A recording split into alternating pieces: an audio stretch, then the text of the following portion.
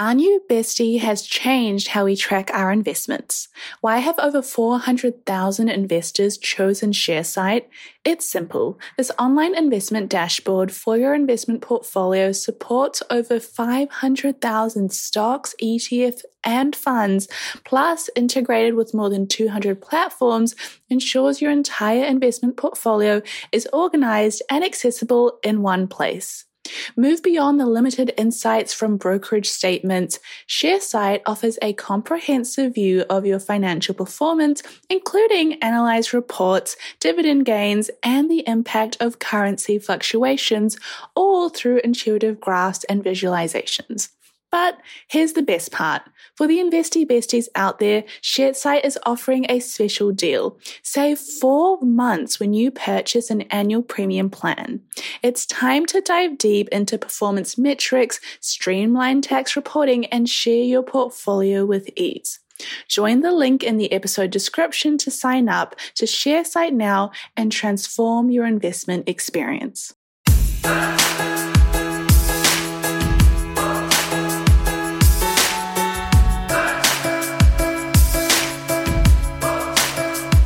Hello and welcome to Girls That Invest, the platform that empowers millennials through financial literacy. You're joined today by your hosts, Sim and Sonia, two millennial investors who are extremely passionate about all things investing and personal finance. In today's episode, so exciting, we have our very first guest online. So do you want to introduce yourself, Sarah? Yeah, hi everyone. Thanks for having me, guys. My name's Sarah. So I host another podcast called The One Up Project, which is along similar lines as this one, kind of general financial literacy. We also talk a bit about personal development and career and everything like that. So my sort of tagline is for everything you were never taught but should have been. It's a lot of topics to cover, but that's sort of what we've been going over, and that's what I do with my spare time. So thanks for having me, guys. It is honestly our pleasure.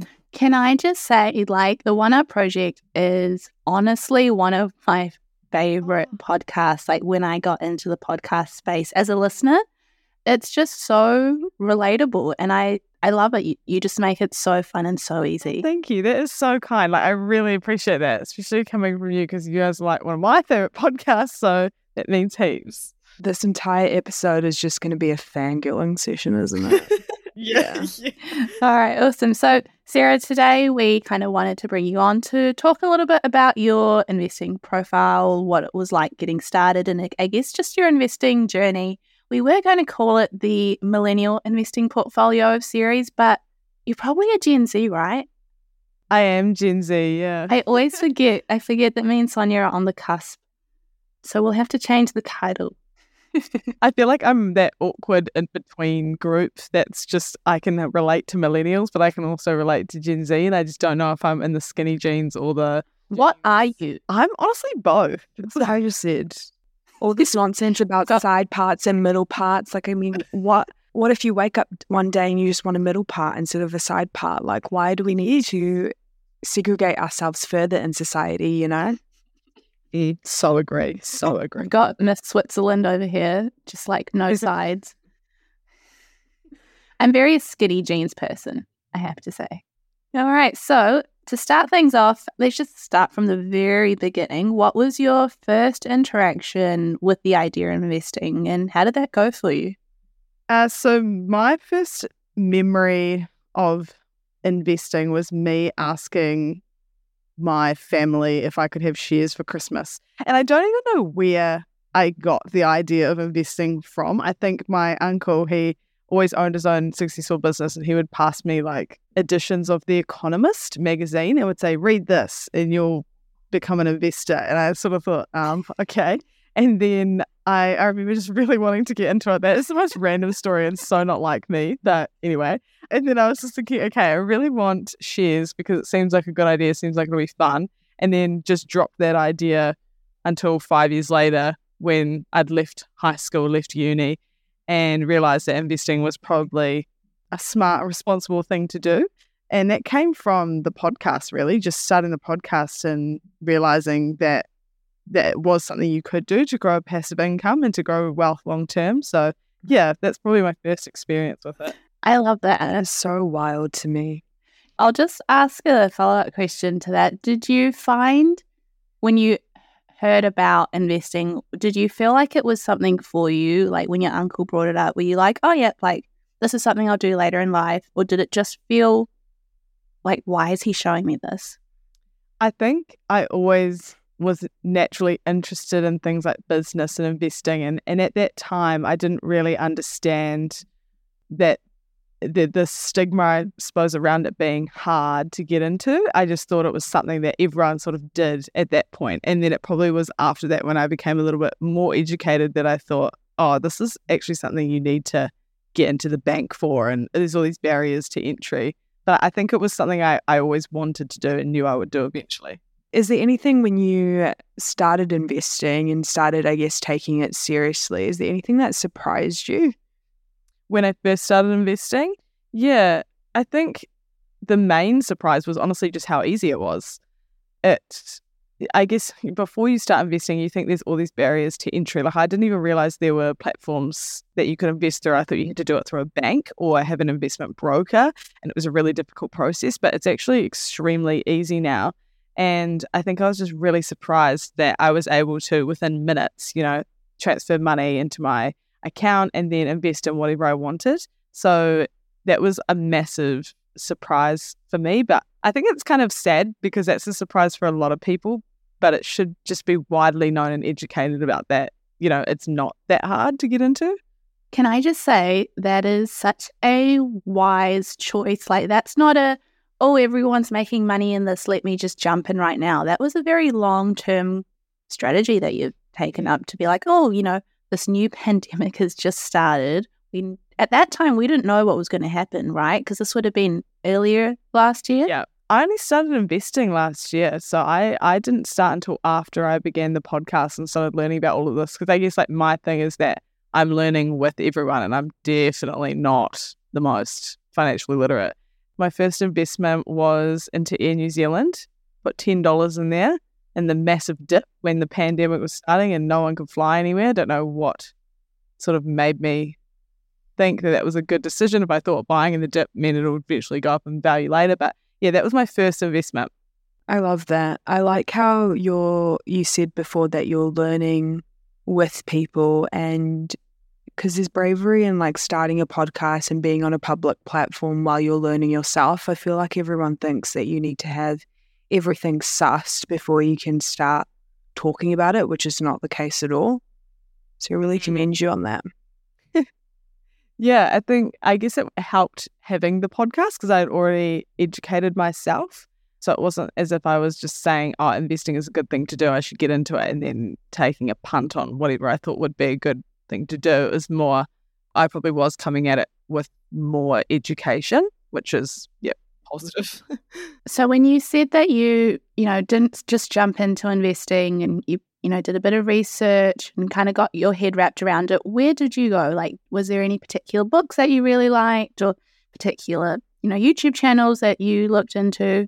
Yeah, I think for me, I was lucky enough to, on the podcast, I'm really plugging myself here, but this is actually the truth. So on the podcast, on my first episodes around investing I had one with Sharesies, one with Invest Now, and one with Hatch. So those are three sort of the main investing platforms, at least we have here in New Zealand. And I was able to get 3 different perspectives. And that was really valuable for me to then decide, I guess, what seemed like a responsible investment or an investment that aligned with my values. I also looked at other resources I could find, like Sorted or Money Hub. And I think you don't have to get so deep into it that you're becoming a trader kind of vibe. Like, you really don't have to do that. I think that's another misconception. If you read a few blogs and articles and listen to podcasts, you'll notice that when it comes to long-term responsible investing, the same themes and kind of rules or unwritten rules get brought up each time, like time in the market, not time in the market, etc. Cliches like that get brought up often, and then you start to learn from that. That's so true. Honestly, you could not have put it any better. Me and Sonia, I feel like we sometimes feel like we're broken records, just repeating ourselves because, when it comes to long-term investing, there's only so many things you need to know to at least get started. And you can definitely overanalyze things and almost put yourself off. Yeah. It's when I started relating to those 100%. Finance bro TikToks that I was like, let me just take a step back. Sim, we need to take a break. Like, I can't. Let's just have an intervention. Yeah, I can't be one of those girls. I'm joking. I'm totally, like, we're totally those girls. So I guess now the nitty gritty, the part that we really love to hear about, and hopefully a lot of people listening at home will get a lot from this. Do you mind sort of sharing what your current investing portfolio looks like? You know, what companies have you invested in? How much in each company have you got? And what your sort of plans are with it? Yeah, totally. This is really exciting because I feel that often people don't go over this. And so when they do, it's like you're hearing the tea that you never get to hear. So for me, my portfolio, so at the moment, I'm actually in an interesting time because I'm completely redoing, a lot of what I've invested in. So last year, just getting into it, building up my portfolio, I was learning things, and now a year later, some of my values have changed. I learned a bit more about different types of funds and things. And so I'm actually in the process of understanding and figuring out which investments I'm going to sell, if any, and how I'm going to change that around. So at the moment, my portfolio is looking at 90% in funds, managed funds, ETFs, etc., and then 10% in companies, so very low amount in companies. And I think I love the idea of investing in individual companies, but I also am lazy and I don't want to have to check or feel like I need to be looking at different individual stocks often. And with index funds or ETFs or managed funds, I feel a lot more calmer to just leave those and let them sit there without having to check them, sort of thing. But the individual companies I have invested in are sort of more of a long-term focus with that. And I've probably got, my goal this year is to get 10,000 in the share market overall. At the moment, I've got about 8.5 in there. And that's mostly spread across those funds. So I've got things in the Vanguard S&P 500 fund, in the Smart, in an AMP kind of global responsible fund. I've also got some money in the Smart Shares NZ top 10, top 50, and the US 500 fund as well. So I'm kind of spread across a few different ones. I'm only investing in the NZ and the US stock market at the moment, but I'm wanting to look into the Australian one as well. Yeah, so that's sort of where the bulk of my money sits at the moment. But like I said, trying to do an overhaul and I guess apply my different learnings to my portfolio and change it up. That's amazing. And so with what you're investing in, so I'd imagine that it's not all just under one investing broker. Is it split between two, like InvestNow and Hatch or Sharesies? Yeah, so I invest with both Sharesies and Hatch currently. So those two are the main ones that, I invest with. So I started with Hatch before Sharesies had the US funds and the Australian stock market as well. And so I've just continued that on. And really like both platforms actually. And it's nice to be across both of those in terms of fees and that kind of thing, because both of their fee structures are quite different as well. That's very true. And do you find it hard to manage having them spread between two different accounts, or is it not something that bothers you? Or do you have a third place where you kind of visually see what everything is doing? It's a good question, because honestly, no, it doesn't bother me at all. I don't find it too much of an admin task to be checking both, especially because there's such easy platforms to work. So yeah, for me, it's not an issue, but I can imagine that some people would probably like to have everything just in the one place for ease. Yeah, absolutely. And in terms of your individual companies, I'm very interested to hear, if you don't mind sharing what you invest in that 10%. Yeah, of course. So obviously in New Zealand, and then I built that up a little bit now, and then Tesla. So I've actually got a decent amount of both those. So just two at the moment. Yeah, and Tesla, I have the most amount of money in Tesla. I think I've got, it's worth about $600 USD now.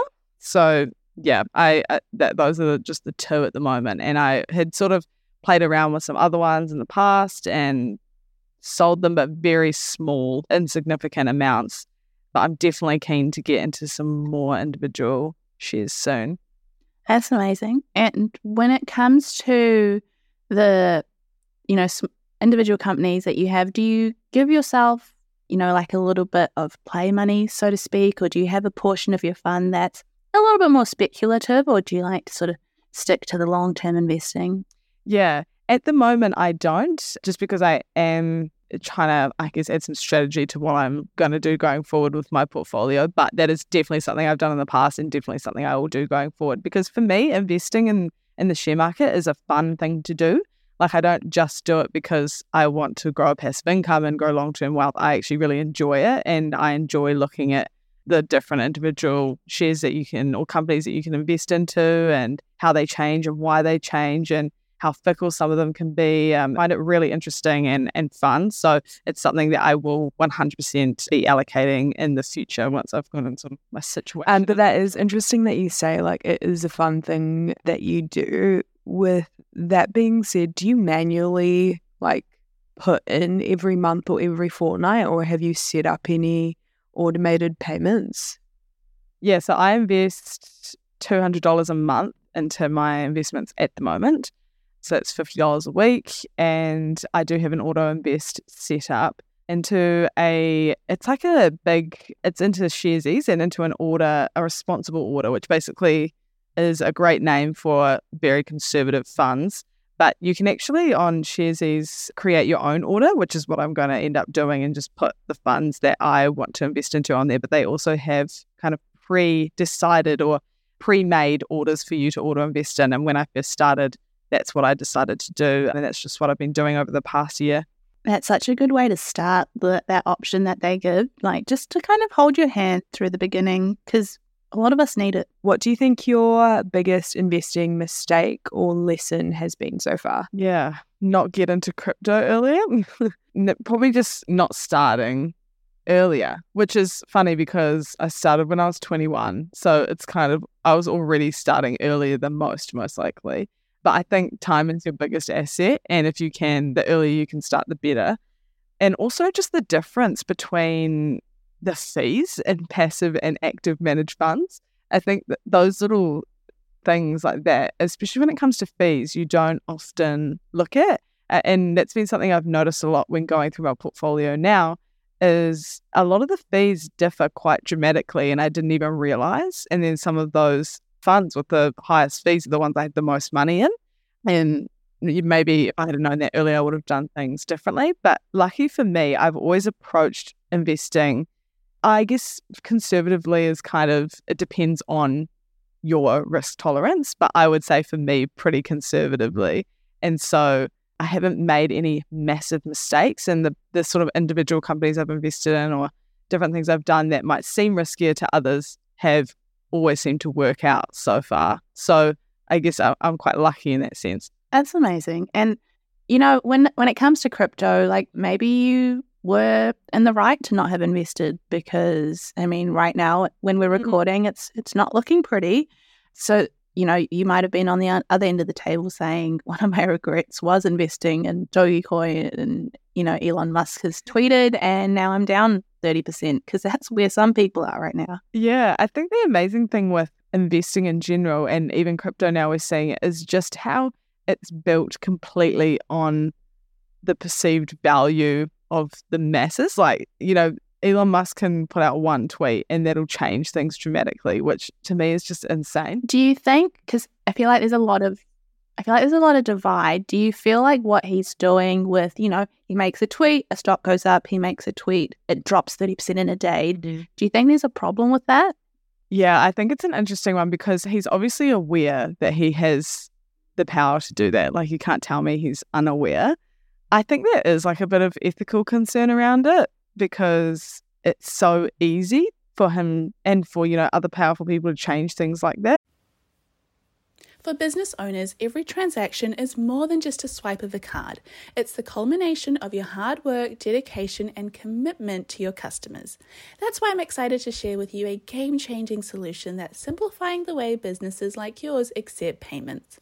Introducing Tap to Pay on iPhone, powered by Stripe.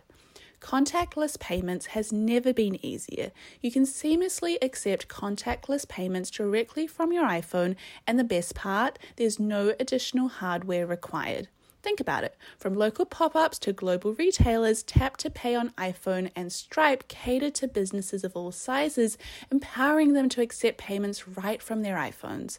It's a game changer for businesses looking to scale quickly and stay flexible, with quick setup that takes minutes, not days. So, how can Tap to Pay on iPhone and Stripe benefit your business? It's simple. Increased revenue, expanded reach, and enhanced customer experience. It's a win-win-win. To learn more about how Tap to Pay on iPhone and Stripe can transform your business, visit stripe.com/tapiphone today. So, yeah, I think there probably does need to be a bit of responsibility taken or something happening in that space at least. But also, is that just the nature of these new assets like crypto or NFTs, that they can be easily influenced like that, and that's all part of the decentralized culture and the autonomy that comes with it? I'm not even sure. What do you guys think? Gosh, what a loaded question. I'd agree. I think the whole, pull to crypto is that it is decentralized, and with that, like, the offset is that people's perceived value of said crypto can change like the next day, which is like, I'm still not in crypto yet. Isn't that crazy?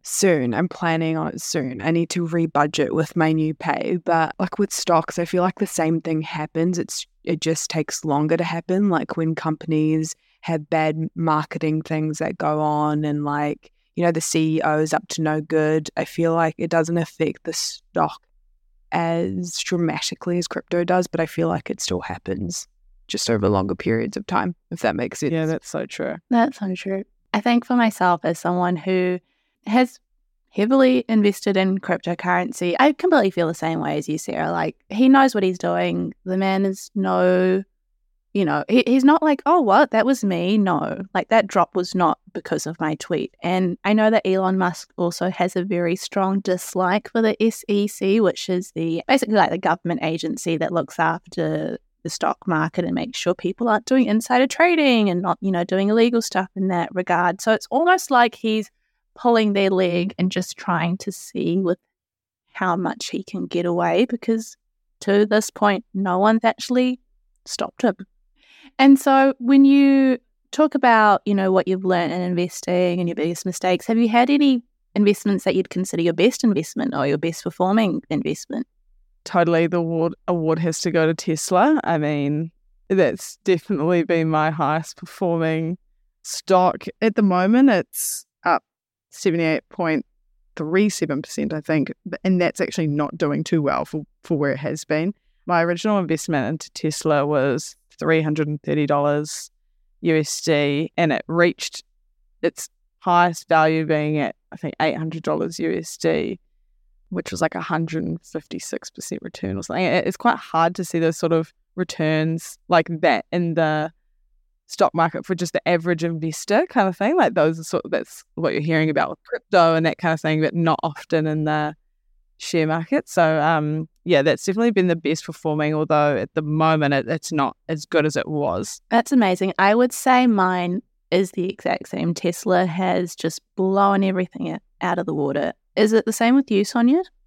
Absolutely. Thanks, Elon. Oh, love your work. Here we are being like, what is Elon Musk up to? But also thank you for that. Yeah. I guess moving on to what you actually want to gain from your investments, what would you say your, most prominent long-term goal is with your investments? Yeah, I think overall for me, it's just to build passive income. But it is interesting because I'm a little bit in limbo at the moment with what the goal is to always build a passive income. But for example, I'm not saving actively for a house. So I'm in KiwiSaver, I'm in the share market, I'm throwing a lot of money to it, I guess it will start to be more aggressive than I have been previously. And I still haven't decided if the KiwiSaver is something I'm going to keep in for retirement, or I will use towards my first home, and vice versa for my portfolio and just my independent portfolio in the share market. So that's something I need to work out. But overall, my goal for investing and my purpose to investing is to build a passive income. I like that your plan can change so you can kind of realign your investments to cater to that, because I'm in the position at the moment where I want to get into buying a house or in the real estate market. So I've had to adjust accordingly with like my investments. It's quite interesting. Yeah. Would you say that where you're heading is something that, Sarah 5 years ago would have been like, yeah, I'm going to start, investing in the stock market and build a long-term portfolio? Like, was that always the goal for you, or do you feel like over the recent years that's come about? Yeah, I think I was just uneducated a while ago. I wouldn't have actually known the benefit in investing. I think it just seemed like something, probably more of a gambling exercise where you go to the casino, you put in money and then you hope to come out with like triple what you put in kind of thing. And then when you actually learn about investing, you realize, it can actually be a lot more than that, and you can develop this passive income. So I think my reasons and my purpose has changed, but it's always something that I could see myself doing for sure. That being said, would you ever cash out on your investments? Just me being cheeky. Yeah, I think I definitely would, depending on what it is, I'd be cashing out for. But I mean, the thought of taking it out and I guess kind of ruining the compounding growth that I've created over the years kind of not scares me, but isn't something I'd want to do, although I will do whatever I need to do to align with my goals. So whether that is taking it out for a house or not, yeah, that's something I would definitely think about doing. I love that. It was very heartbreaking when I had to realize that I needed to take out some of my investments for my home deposit. And the one thing that I didn't get rid of was my Tesla stock. I was like, I'm not touching that. That is staying. Yeah, that's so funny. But yeah, so in the future, do you see yourself, going further down the line of just staying in the stock market? You kind of touched on, real estate. Is that something that you see yourself investing in, or do you not see that as, something that's part of your future, or are you going to go more into crypto? Do you want to maybe dive into that a bit more for us? Yeah, I have every intention of owning my own home at some point. It's just property in general has never been something that excites me, whereas the share market and investing does do that. But recently I've been learning a lot more about property and the benefits of owning an asset like that in comparison to the share market or anything else. And so it's starting to become a lot more appealing. But I think it's a mindset thing as well, because I guess with the share market, there's low barriers to entry. Anyone can do it. And so it seems a lot more achievable and attainable in a quicker amount of time. Whereas with a property, that takes a lot of discipline and time and patience to get to the point where you can own your own home. But it's absolutely my intention to do that. I think it's just working my investments in a way that is strategic to ultimately get to that point. And then when it comes to other things like crypto and NFTs, like I said, I'm really into investing in general. So the idea of investing into cryptocurrency and NFTs, which are non-fungible tokens, is really exciting to me and something that I think is quite cool. I probably see that as more of a fun thing than I do a long-term investing strategy, at least at this point. But it's funny because I guess it's all perspective. I mean, when I was investing in Tesla, people were saying, oh, that's risky. Don't know if you have a long-term approach to investing with Tesla, even though I didn't tend to keep it for a long time. And now investing in Tesla seems vanilla compared to investing in Bitcoin. Oh, it's so funny that you say that, because I remember at the very start of season 1, we would say bonds are less risky. Stocks, on the other hand, very volatile, very risky. Watch out. And to a degree, there's still such a truth. But now, you see these 100% gains, 100% losses in 2 hours. I had my cousin text me the other day, and I made a post about how, in crypto, a 12,000% increase is not normal. And he messaged me and he was like, a 12,000% increase is not a lot. And I was like, what do you mean? Like, what has changed in the investing world where that's a normal thing to say? I feel like there's a lot more like buzz around it on social media. Like you can't escape. Like when the whole GameStop thing happened in January, no matter what social media platform that you went on, is everywhere. I feel like definitely more people are getting into it. Yeah, that is so true. I was doing some question boxes on my Instagram the other night around investing, and the amount of people who were replying, oh yeah, I said if someone deposited $1,000 into your bank account, what would you do? And honestly, the amount of people who said they'd put it straight into crypto, I was so surprised. Like I knew a lot of people were into it, but I didn't think that many people were already doing it and really confident. So yeah, for sure. That's amazing.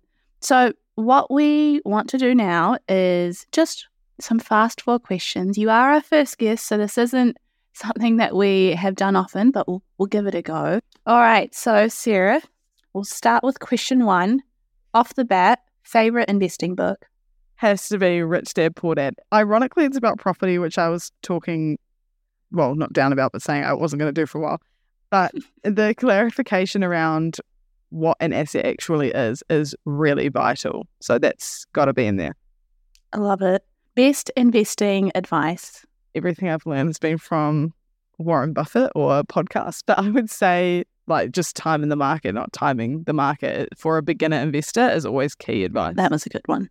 All right, next stock that you are eyeing up. So actually, I've been really interested in a fund recently. Well, I've kind of got 2. So one individual stock I've been looking into that would be quite interesting is Coinbase, although they've had a bit of a rocky start.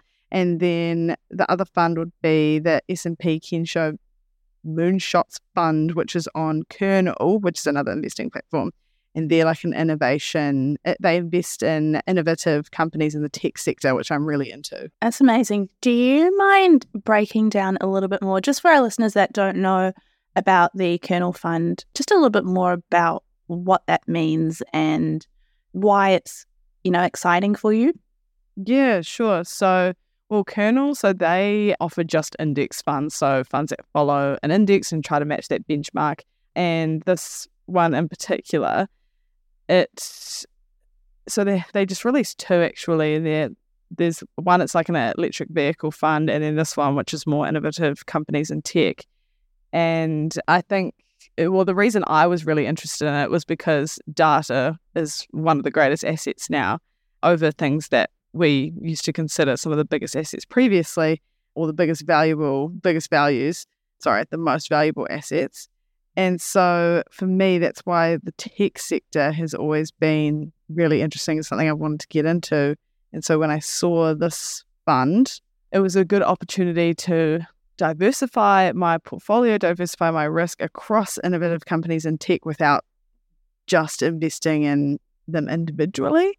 But yeah, that's my reason as to why I was interested in this one on Kernel. And I hadn't been able to find something similar, or at least one like this on other platforms. It was really exciting when they came out. Like, there's not a lot like that in the New Zealand market currently, so props to them for that.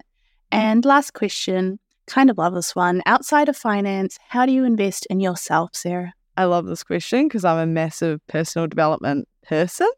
And for me, I invest through books, which is, at the moment, I'm reading 7 Habits of Highly Effective People, which is a really good book. And podcasts, obviously. This podcast I love. And heaps of other New Zealand podcasts. Actually, I only listen to New Zealand podcasts now pretty much. But a really good one from the US is The Mindset Mentor. If you don't know, that's, awesome. And then the third way, which I think is the best way, is talking to other people and leveraging off the experiences of others, which obviously is made very easy when you have a podcast, constantly having guests on. But even just hearing the stories of other people and asking them for their perspective on things can teach you a lot. And so that's a massive way that I gain value and that I invest in myself and my own learning. I love that. And I mean, so many people are going to hear this episode and feel the same way and take away a lot from it. So we're really, really thankful for having you on and for you to take the time out to share exactly what you invest in. And it's been really good to sort of peek into your investing portfolio. So thank you. And before we let you go, how can our listeners connect with you? Where can they find you online? Yeah. Well, firstly, I just want to say thank you so much for having me. Like, honestly, I'm honoured to be here. So just thank you. And yeah, hopefully it was interesting for everyone. But you can find me over at the One Up Project on Instagram, or the One Up Project on TikTok, or the One Up Project on Spotify and Apple Podcasts. So the One Up Project's literally everywhere. Well, I'm going to say thank you again. It was our first experience being a guest on someone else's podcast with you. So it feels really nice for you to be the first person as a guest on our podcast. So thank you so much for taking the time out and sharing your journey with us. Sim, do you want to wrap things up? All right. So before we head off, as always, our disclaimer: Girls That Invest does not provide personalised investing advice for your individual needs. We are not financial advisors. The advice from Girls That Invest exists for educational purposes only and should not be relied upon to make an investment or financial decision. Advice from Girls That Invest is general in nature and does not consider your individual circumstances. Always do your research and please use your due diligence. All right. Thank you so much again, Sarah. It was really amazing having you on. Really appreciate it. Thanks, guys. It's so appreciated too.